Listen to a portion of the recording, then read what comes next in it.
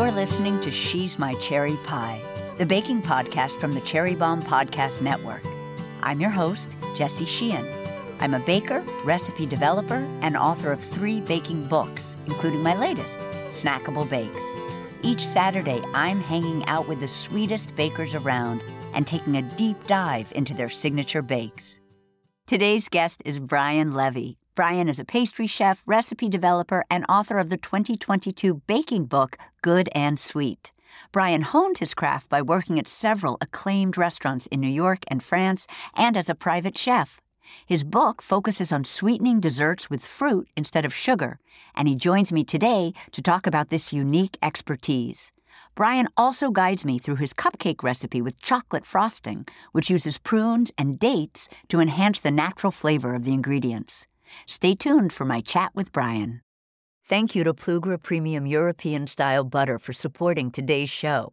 As some of you know, I've been a big fan of Plugra for some time now and was introduced to it at my very first bakery job when I was just a newbie baker. Fast forward to today, I'm a professional baker, cookbook author, and recipe developer, and I continue to rely on Plugra for all my baking needs. My fridge is always stocked with Plugra sticks and solids.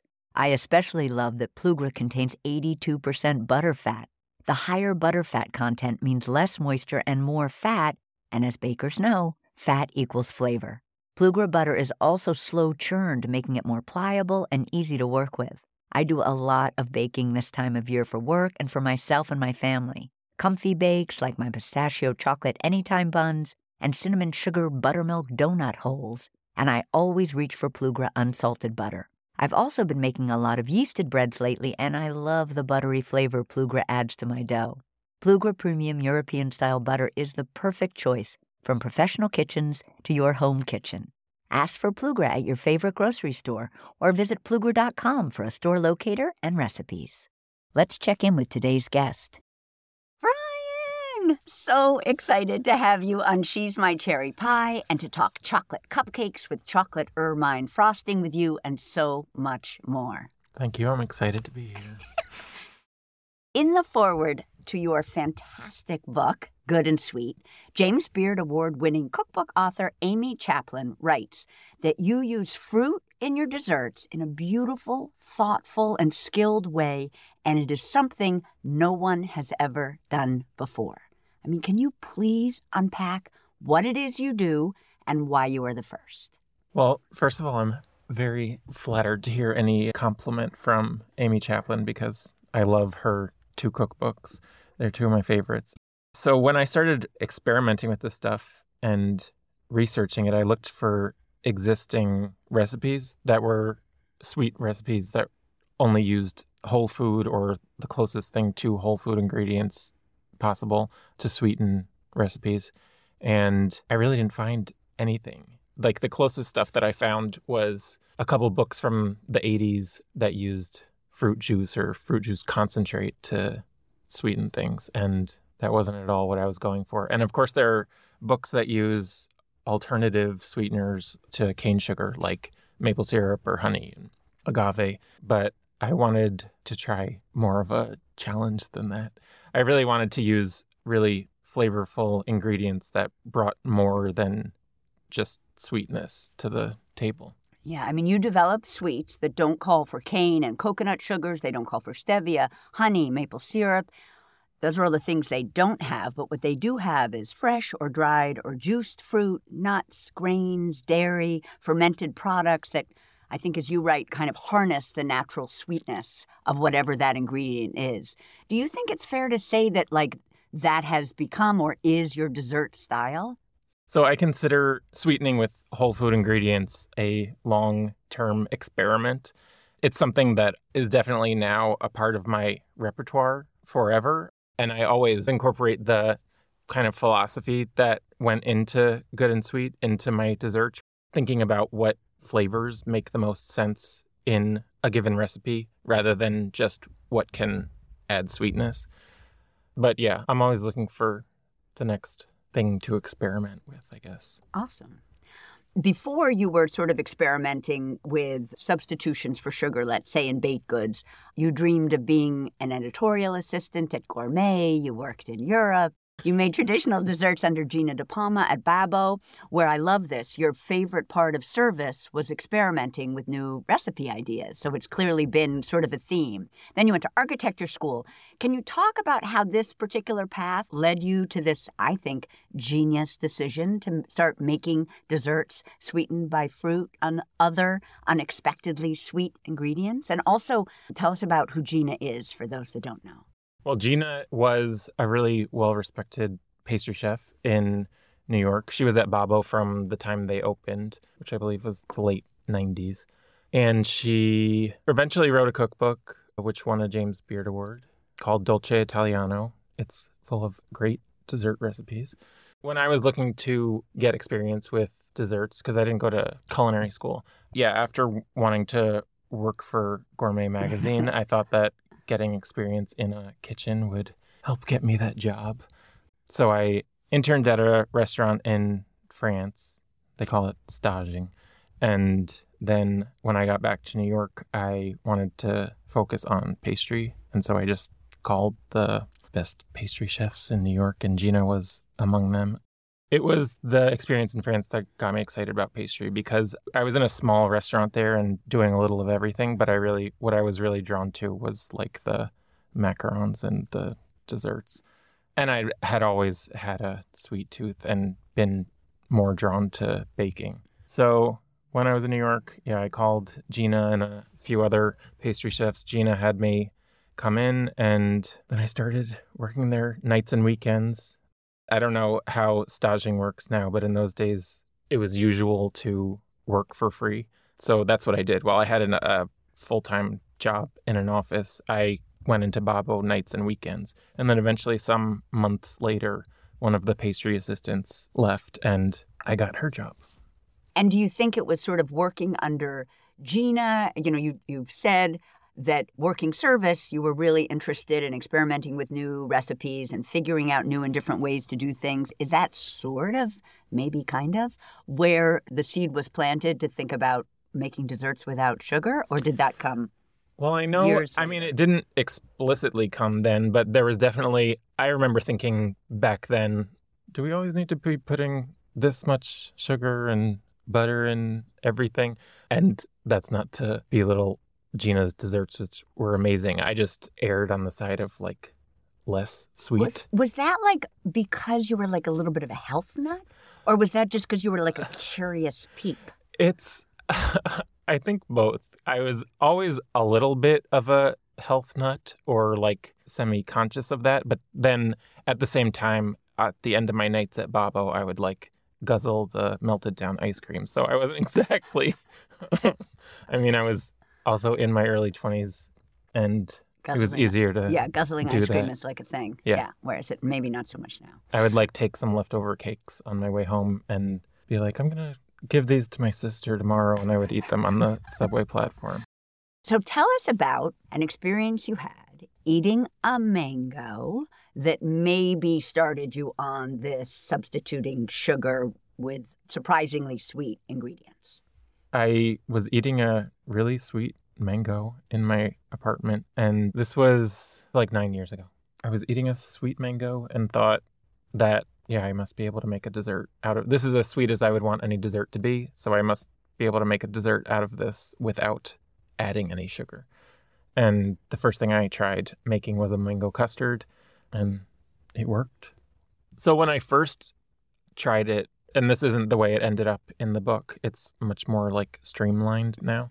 But when I first tested it out, I knew that the challenge was going to be like reducing the water from the fruit. Because yes, the mango's sweet enough on its own, but once you start diluting it with other ingredients, that takes away from the sweetness. So it will be less sweet. So you need to concentrate its flavor. Yeah. I cooked down the mango to probably a paste, or at least like a thick jam kind of thing. And then I might have also cooked down the cream and milk that I used, and then baked it as a normal custard.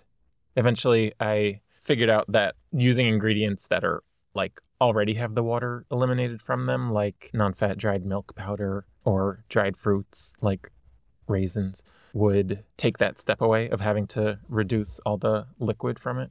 And then not cooking the mango also gives it a fresher flavor. Did you pick custard because you thought to yourself, oh, like custard, the mechanics of custard work without sugar, so this would be a great recipe to try to make without sugar, harnessing the sweetness of the mango, because I know, whereas many recipes, as we both know, cake, etc., require sugar for certain things, custard actually doesn't. Was that part of your thinking? Yeah, I think that was part of my thinking, and that because of the liquid issue, I think starting with something that's semi-liquid, semi-solid seemed like less of a challenge than the cakes and cookies and things that I would eventually get into. So I want to talk about Good and Sweet, your incredible book of desserts sweetened by fruit and other unexpectedly sweet ingredients. One question I just was thinking of as we were talking, when you were choosing the recipes for the book, were you like, these are the recipes I love in the baking canon, I want them in my book, here's the list, now I'm going to figure out how to sweeten them all? Or were you like, oh, I think blank can be sweetened with this, so I'm putting that in the book? It was a little of both. I had like my list of my favorite desserts, and I kind of looked through my books, my cookbooks and magazines to see what, I guess I needed I knew that there were going to be failures, so I needed to like cast a wide net for things to test. So I did have a very long list of recipes to test. And it started with what I love. And then I found that there were lots of things from certain cuisines, like Middle Eastern cuisines, that just made sense because they traditionally use a lot of dates already for sweetening. So yeah, it was a combination. One thing I love about every recipe in the book, including the one we're going to talk about, which I think is just so helpful for the reader, you have a little kind of line after maybe the head note, which is what makes it sweet. And I love that. So in each recipe that you see, you can just go there to see what is the sweetness going to be here. Is it going to be dates? Is it going to be prunes? Is it going to be both? Et cetera, et cetera. I thought that was really clever and really like a nice, I wondered if that was like an editor choice or No, that was my choice because I really want it to be, I want it to be clear because some of the ingredients that are sweetening things are more surprising. So I want it to be clear to the reader or the baker, what's making it sweet. I thought that was so smart. And then I've also got the fruit files that are throughout the book where I highlight my star fruits that I use to sweeten things, which that's just like, I like doing research. And for my own reference, I guess my memory's not great. So it's nice to have all this information that I want in a book also. Like, how do you distinguish between the two kinds of persimmons and which one is it that needs to be ripened until it's super soft and which one can be eaten when it's firm? I love that. Before we get into your chocolate frosted cupcake recipe, I wondered if you would tell us about your recurring baking remix column with Nicola Lamb's Kitchen Project newsletter, and also tell us who Nicola is. Oh, well, Nicola is a really prolific newsletter writer on Substack. Her newsletter is called Kitchen Projects. She's London-based, and it's a popular baking newsletter where she takes deep dives into a baking topic each week. A while ago, she asked me to start contributing an alternative baking column, which we call Baking Remix. And each time I contribute, I take on a topic like gluten-free something or vegan something, or I most recently did a whipped cream that's vegan that I really love. It's exciting when something really, really works well. And also, I think you're launching a new Substack in March. Is that right? I am. Yeah. It's called Formal Assignment. Formal Assignment? Oh, cute. I love.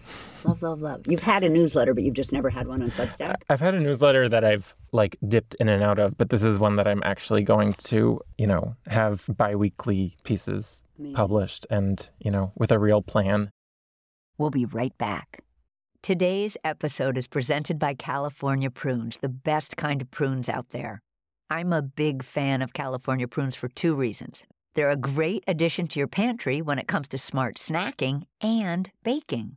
California prunes are good for your gut, your heart, and even your bones. They contain dietary fiber and other nutrients to support good gut health and vitamin K, copper, and antioxidants to support healthy bones. I've started making myself a daily smoothie, which is a great vehicle for incorporating healthy foods into your diet. One of my favorite combinations right now is blueberries and kale with some prunes added for natural sweetness and depth of flavor. When it comes to baking, you can use California prune puree to replace some of the sugar, eggs, or fat in a recipe. It's super easy to whip up. Just blend prunes and water together, and voila!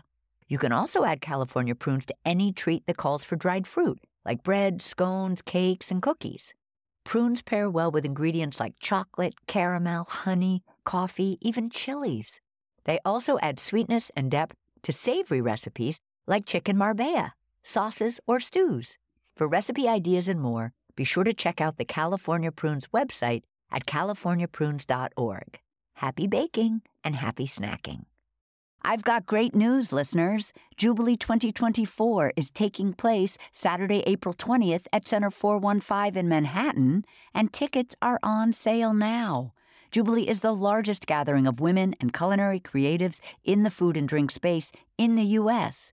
It's a beautiful day of conversation and connection, and I hope to see you there. You can learn more and snag tickets at cherrybomb.com. Now back to our guest. So let's talk about Hugo's cupcakes with chocolate frosting. There's a cute little story about who Hugo is and why these were for him. Yeah, my nephew Hugo, who's now 8, and that's how I kind of am able to remember when the whole mango thing started, because I know my sister was pregnant when I was like conceiving this idea. Yeah, so for his first birthday, his parents were still not feeding him sugar, so I think it was just maybe my second recipe after the mango custard. I came up with a chocolate cake that was made sweet with prunes and dates. And I think in the first version, I also had pear juice, I think, but that's no longer in there. But yeah, it turned out well. I frosted it with whipped coconut cream. You've said that the cake's flavor was sort of reminiscent of a Cadbury fruit and nut bar, yeah, like with chocolate dominating, but the fruit kind of contributing some bright complementary flavors. Yeah. That was really... Do you know the fruit and nut bar? I know the bar well. I won't lie, it would not be my choice to eat it, being not a health nut from way back, nor a fruit and nut gal from way back, but I know exactly what that is, and the idea of a cake like that sounds delicious to me. So I love that what makes it sweet are prunes, which are dried plums, and I'm a big prune fan, and dates. They work in tandem to create this complex sweetness that both enhances the chocolate flavor in both the cake and the frosting, which I love. So for the cupcakes, first things first, we're going to position a rack in the middle of the oven, preheat the oven to 350, line a 12-cup muffin tin with paper liners. Favorite tin would be just a light-colored aluminum, not a dark-colored. Yep. And do you like cups that kind of have more straight sides or more sloped sides? Slightly sloped. Slightly sloped. And I use compostable paper. Yes. Aw, love you for that. So in a medium bowl, and I wondered, is there a type of bowl you like as a mixing bowl? Like I love glass Pyrex. Do you like metal from your restaurant? I've always used metal. In a medium bowl, metal, we're going to whisk some all-purpose flour, some Dutch processed cocoa powder, baking soda. So in a stand mixer fitted with your paddle attachment, and you have a special stand mixer, I believe. Is that correct? Yes, special sentimentally. Yes, yes. Yeah, I have the stand mixer that Gina De Palma gave me when I worked at Bavo. It has the original chef's name still. It's almost faded off, but his name in Sharpie written on the top. KitchenAid? It's a KitchenAid, a white KitchenAid. Mine is not too big, so it's probably a 5-quart. Yeah. And I have had experience with when you have small appliances that are too big, it is a huge problem. Well, just because if you're trying to do a tiny bit of ingredients in there, the paddle is never going to do it justice. Yeah. It's just the bowl is too big. Yeah. I was using my food processor. The new one I have is too big. Like a Roboku situation, or just a... It's the same motor that goes in a Roboku. Magimix? Magimix, yeah. Yep, I have that. I did a half recipe of these Hugo cupcakes yesterday, and it was just when I was trying to grind the dried fruit, it was just too small an amount to... I mean, eventually I added the wet ingredients to it, and that made it work fine. But but it's true. Yeah, I once did a class in Boston where I was using all their restaurant equipment and everything was just too big for the recipes I was making, so it wasn't working and it was very embarrassing. But yeah, so the size of your appliances is a really big does deal. matter. Yeah, which I don't think I quite realized when it came to stand mixers. So in our stand mixer, we are going to beat a neutral or it's a neutral oil, but you suggest grapeseed. Why do you like, what's good about grapeseed? I think one of the less divisive vegetable oils, and it's just got a neutral flavor. Nice. And yesterday I used avocado oil that I got at Costco. Nice. Costco and avocado oil for the win. And we're going to add, so we have our grapeseed oil, we're going to add some room temp unsalted butter on low speed to combine. Why do you like to use both? Why do you have oil and butter? For flavor and moisture, or? For flavor, yeah. The oil brings a lot of added moisture and it's a little lighter than, if you think about, like when I'm explaining why I use one or the other, butter or oil in a recipe, I like to tell people to think of what both are like at room temperature. And that's kind of the effect it's going to bring to the final product. So the butter is bringing like richness and body, and it's going to be solid. And the oil is going to be a little lighter and remain moist. Is that true even, because I use a lot of, because you know me, and I hate stand mixers, and I like everything to be easy and whisked together or paddled together myself with my spatula or whatever. I always use melted butter, but sometimes I'll have melted butter and oil. I think it's still the same idea, because at room temperature, that melted butter is going to become solid again. Yeah, exactly. Yeah. And even if it's, clarified butter, you're still going to eventually get that structure you're looking for. Yeah. Yeah. Ghee is still solid at room temperature. Now we're going to add some eggs to the oil and the butter, and we're going to gradually increase the speed to medium for about 5 minutes. Meanwhile, in our food processor, we're going to combine some pitted and chopped medjool dates. When I was testing things for the book, I was constantly getting things from nuts.com. Mm-hmm. They're a very reliable source, and the things always came very quickly, like the day after I ordered them. I've since gotten a Costco membership, and they have organic dates. Can I go on a Costco field trip with you sometime? Sure. Okay. Are you a member? No. Okay. Will they? Am I allowed in? They'll let you in with me. Yeah. But you have to flash your card. Okay, that's why I want to go with you. Like maybe I'm your wife or your little sister. My niece. I'm your older wife. I'm keeping you.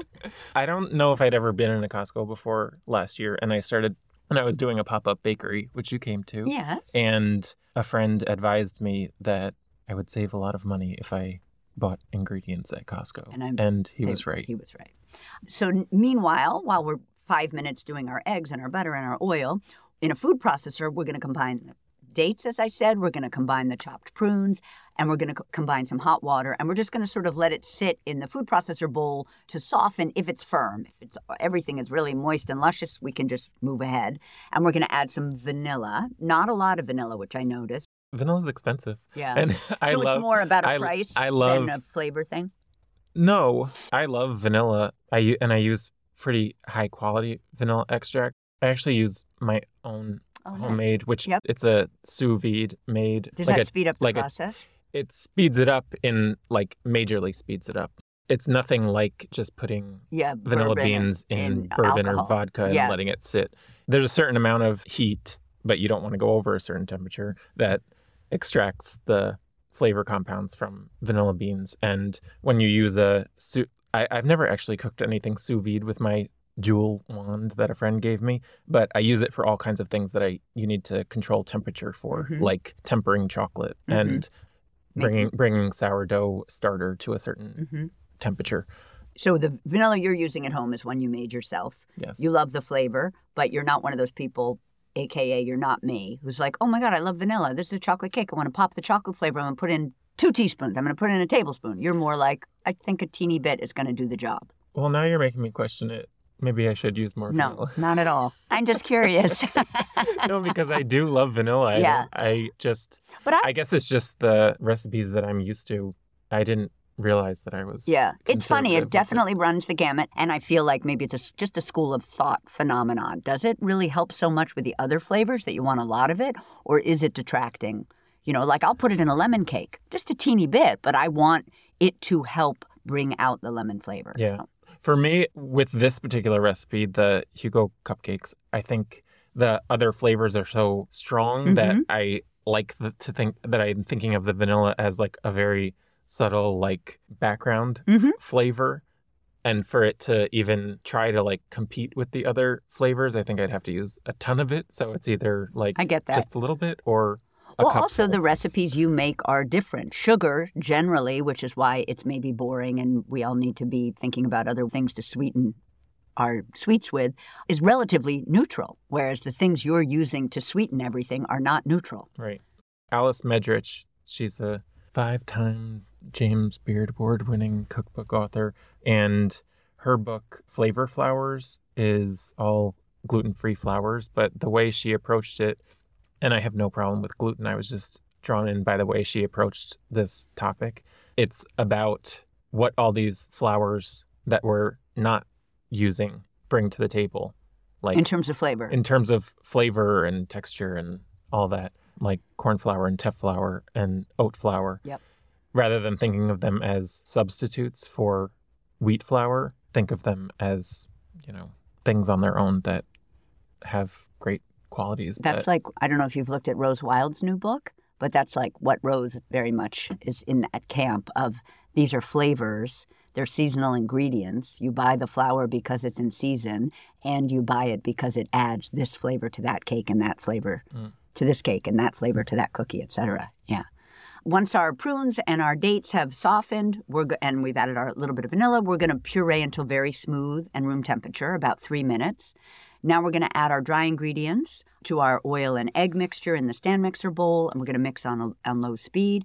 We're going to increase the speed to medium and mix just until about a streak of flour remains unmixed. Add our fruit puree, beat on low until fully incorporated, increasing our speed at the end for about 30 seconds to develop the cake structure, which I think is interesting. I never thought about that direction in so many cake recipes of that sort of last 30 seconds. I always think of it as more to maybe smooth out some little flour, lumps or something. I never thought of it as you're actually trying to activate that gluten just a teeny bit to get that structure before you transfer it to your pan. Yeah. Well, that's definitely something I learned from reading Rose Levy Berenbaum's Cake Bible.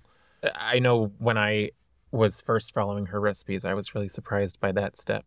And sometimes it's accompanied by the initial step of doing the reverse creaming, which inhibits the gluten development. But yeah, I think when you're thinking of a cake rising and needing something to hold it up in that position, having a little gluten developed at the end. Yeah. And was that on, I'm just looking, that was on medium.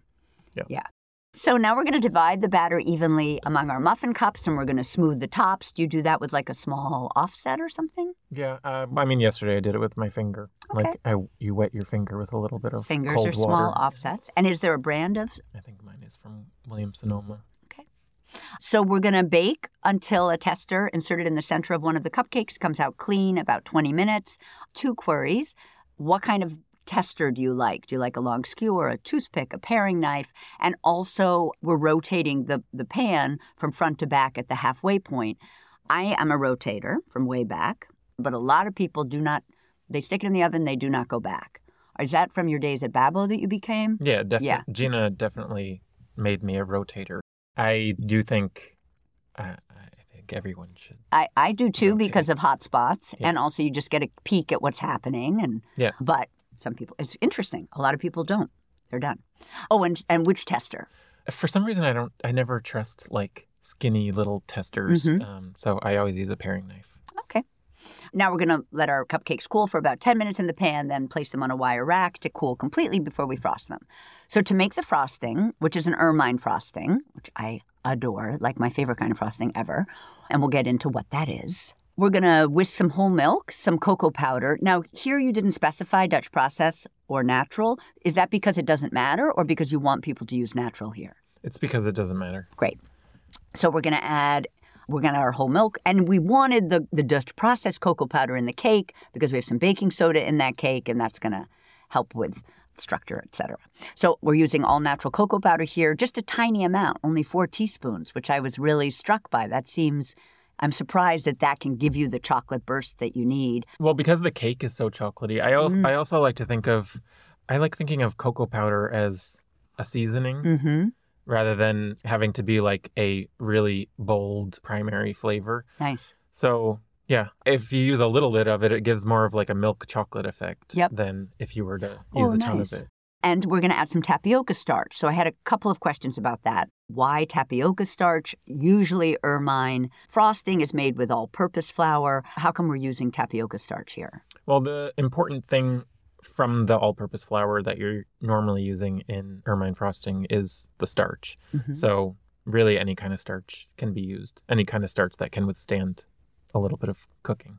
And tapioca is just... It's something I always have on hand, and it's neutral in flavor. It brings a nice glossy finish to things, so it just seemed like a good choice. So you could make ermine, we could all be making ermine frosting with tapioca starch or... Yeah, you could use cornstarch. Yeah, arrowroot. interesting. And ermine frosting, for people who don't know, is like you start with a cooked paste of like flour and milk, and then you let that come to room temp, and then you're whipping that with butter. Right. And the combination of that, to me, is just this incredibly light, luscious like people don't always love Swiss meringue buttercream, even though I do. Maybe too eggy for people, I'm not sure, but it's that lightness that you get with ermine. I think it's incredible. Yeah, and it's important to find ways to bring lightness to things when you're using ingredients that tend to be heavier than cane sugar, like, using prunes in this frosting. That's why you picked ermine as opposed to you would never do American buttercream, but as opposed to a frosting that would be heavier. Yeah, and it brings some stability with the extra acidity and fiber that those ingredients are bringing. Yep. So in our saucepan, we have our milk, we have our cocoa powder, we have our tapioca starch, we have fine sea salt, stirring frequently in a medium saucepan over medium heat till the mixture is simmering. Then we're going to remove the pan from the heat. We're going to add some chopped prunes, pitted and chopped dates, some vanilla, and allow the fruit to soak in the hot liquid for 5 minutes. I love this because you're using that ermine concoction to be your hot liquid for your fruit. I think that is very smart. Yeah. I love when a step works out like that. Yes, it's brilliant. It's brilliant. Then you're going to transfer the contents of the saucepan to a food processor and puree until extremely smooth and cooled-ish. Doesn't have to be completely cool. And I loved this little tip for using your food processor. Once the ingredient stops splashing, you stop hearing that sound or you stop seeing it, then you're going to remove the sort of cap, the pusher cap at the top of the machine to let the heat escape. I think people with food processors, I guess it's true for a stand mixer too, but particularly with a food processor, maybe because you don't see it as well, I feel like the clues that you can hear when the ingredients are changing in a food processor are really important for folks to pay attention to because they really help you know when you're at the stage that you want to be at. Yeah. Also, you definitely want to scrape down in the food processor. At this point. And you said that you had maybe a special spatula that you love. I do. GIR, get it right. Yep. I love, they're seamless and dishwasher safe. Yep. They come in multiple sizes. And I feel like the best thing for kitchen tools is them being seamless and dishwasher safe. I agree. I love those spatulas as well. So we're going to transfer the mixture now to our stand mixer once it's cool-ish. Because putting it in the stand mixer is going to cool it down eventually anyway. So that's why the temperature isn't that important. Totally. Once the ingredients stop splashing, we listened for that. We let them cool down a little. Now we're going to add the butter. And it's cool enough that the butter is not going to melt at this point, correct? It'll just soften. It'll just soften. So we're going to add the butter. We're going to blend completely into the puree. It's unsalted butter, yes? Yes. Yep. Then we're going to transfer the whole mixture from the food processor into our stand mixer, fitted with our whisk, and we're going to whip on medium-high speed until the frosting has a fluffy whipped cream consistency, which ermine does, which I love so much, and is room temperature, and we'll scrape the sides of the bowl as needed. Then we're going to frost our cupcakes using a small offset spatula or a piping bag with a 1/2-inch tip. Would you pull out a piping bag for this? Probably not. Probably not. I mean, if I were hosting a birthday party, I probably would. Yeah. But and it's a piping bag with a 1/2-inch tip. Do you have a preference for the kind of bags you like, the kind of tips you like? I have from New York Cake, I have some old bag that's reusable. Nice. I just wanted to talk about a few other good and sweet recipes that I just jumped out at me. Tell us about ricotta chestnut fritters with sweet cinnamon dust. I might have 2 fried recipes in the book, and this is one of them. It uses some ingredients that I really love, which are those baked apple chips and chestnut flour. Why do you love those chips? I would never snack on them personally, and that's like they're marketed as a snack as far as I know. But when you grind them up, they're so useful if they have a ton of apple flavor and they have a lot of natural sweetness. So you could almost use those if you were like making an apple cake. Just even put a tablespoon or two of that ground up into the batter, and it would pop that apple flavor of the cake. Oh, yeah, absolutely. Yeah. Oh, that's so cool, Brian. That's such a great tip. But it also, they're apples. Yeah. So it has tons of fiber in it. Yeah, which it gives you structure. Does not give you structure. Oh, tell me what fiber gives you. Fiber kind of like pulls away from the structure. So is it a softness you're looking for, a moisture you're looking for? Why do we want fiber? Oh, I'm just saying for health reasons. Oh. it sates you. Yeah. It makes you feel makes you feel full. Yeah. Yeah. One thing that I like about using these ingredients in these desserts is that they kind of feel like eating more. It feel more like eating real food. I got you. Like it, actually satisfies your. Yeah. And then chestnut flour has so much flavor, and chestnut flavor, it's kind of like a smoky, nutty flavor. I love chestnuts, and they are surprisingly sweet. They go really well with apples. Chestnuts and apples are a great combination. So you kind of make a fritter dough using those ingredients. Yeah, mixed up with ricotta and some flour, and then they're fried. And the dust is, again, made from the apple chips that are pulverized along with cinnamon. So smart. So like instead of a cinnamon sugar apple cider donut. Yeah. My God. Yeah, so part of the thing about desserts is it's not just the taste. Usually you want them to be pretty and have certain signals like powders on them that look like powdered sugar that usually is powdered sugar. Because it makes your mind be like, "Ooh, yum." This is going to be sweet. This has some like fairy dust on it. Yep. And, there are other powders you can use that aren't powdered sugar. For instance, the ground apple chips. I love this. I might have to make something with those chips because I'm just very intrigued. Okay, now we need to talk about your cover girl, the recipe on the cover of your book, which was really an exciting moment for you when you realized you could make this particular recipe using your technique. Sticky toffee pudding cake. Tell us about that recipe. Yeah. It's one of your favorites. It's one of my favorites. Yeah. It long has been. And it's such a sweet, sugary dessert traditionally. But it always contains some amount of dates. And I just amped up the date content to fully take over the sweetness along with the flavor that it brings. And then to bring the caramel toffee flavor, there's miso and milk powder. And yeah, this was I'd say this is maybe the first really successful cake recipe that I had after the Hugo?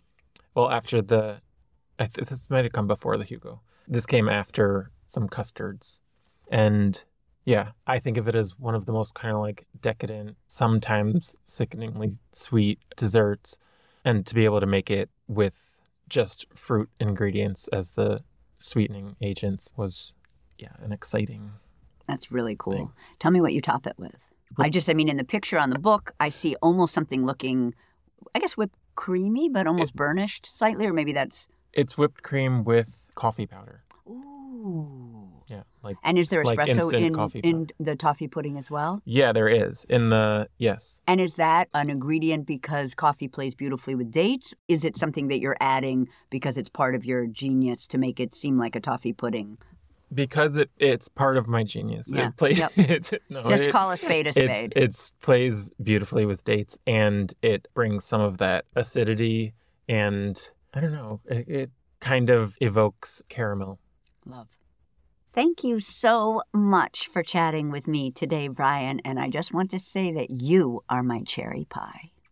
Thank you. You're welcome. That's it for today's show. Thank you to Plugra Premium European Style Butter and California Prunes for their support. Don't forget to subscribe to She's My Cherry Pie on Apple Podcasts, Spotify, or wherever you listen, and tell your baking buddies about us. She's My Cherry Pie is a production of the Cherry Bomb Podcast Network and is recorded at CityVox Studio in Manhattan. Our producers are Carrie Diamond and Catherine Baker. Our associate producer is Jenna Sadu, and our editorial assistant is London Crenshaw. Thank you so much for listening to She's My Cherry Pie, and happy baking.